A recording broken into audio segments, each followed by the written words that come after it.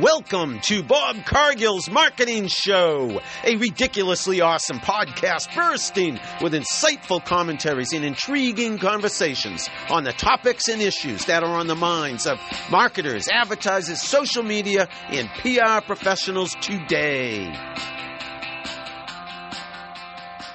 Can you meet, if not exceed, your audience members' needs, wants, and demands?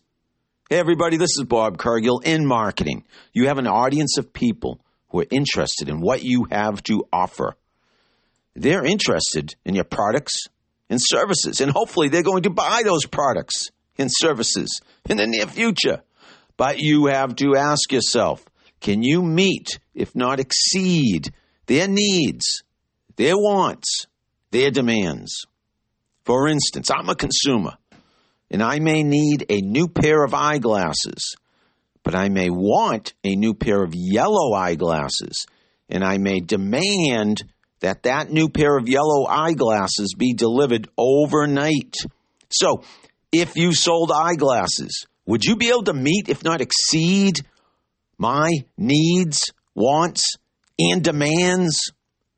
Whether you sell eyeglasses or not, ask yourself the question, can you meet, if not exceed, all of your audience members' needs, wants, and demands?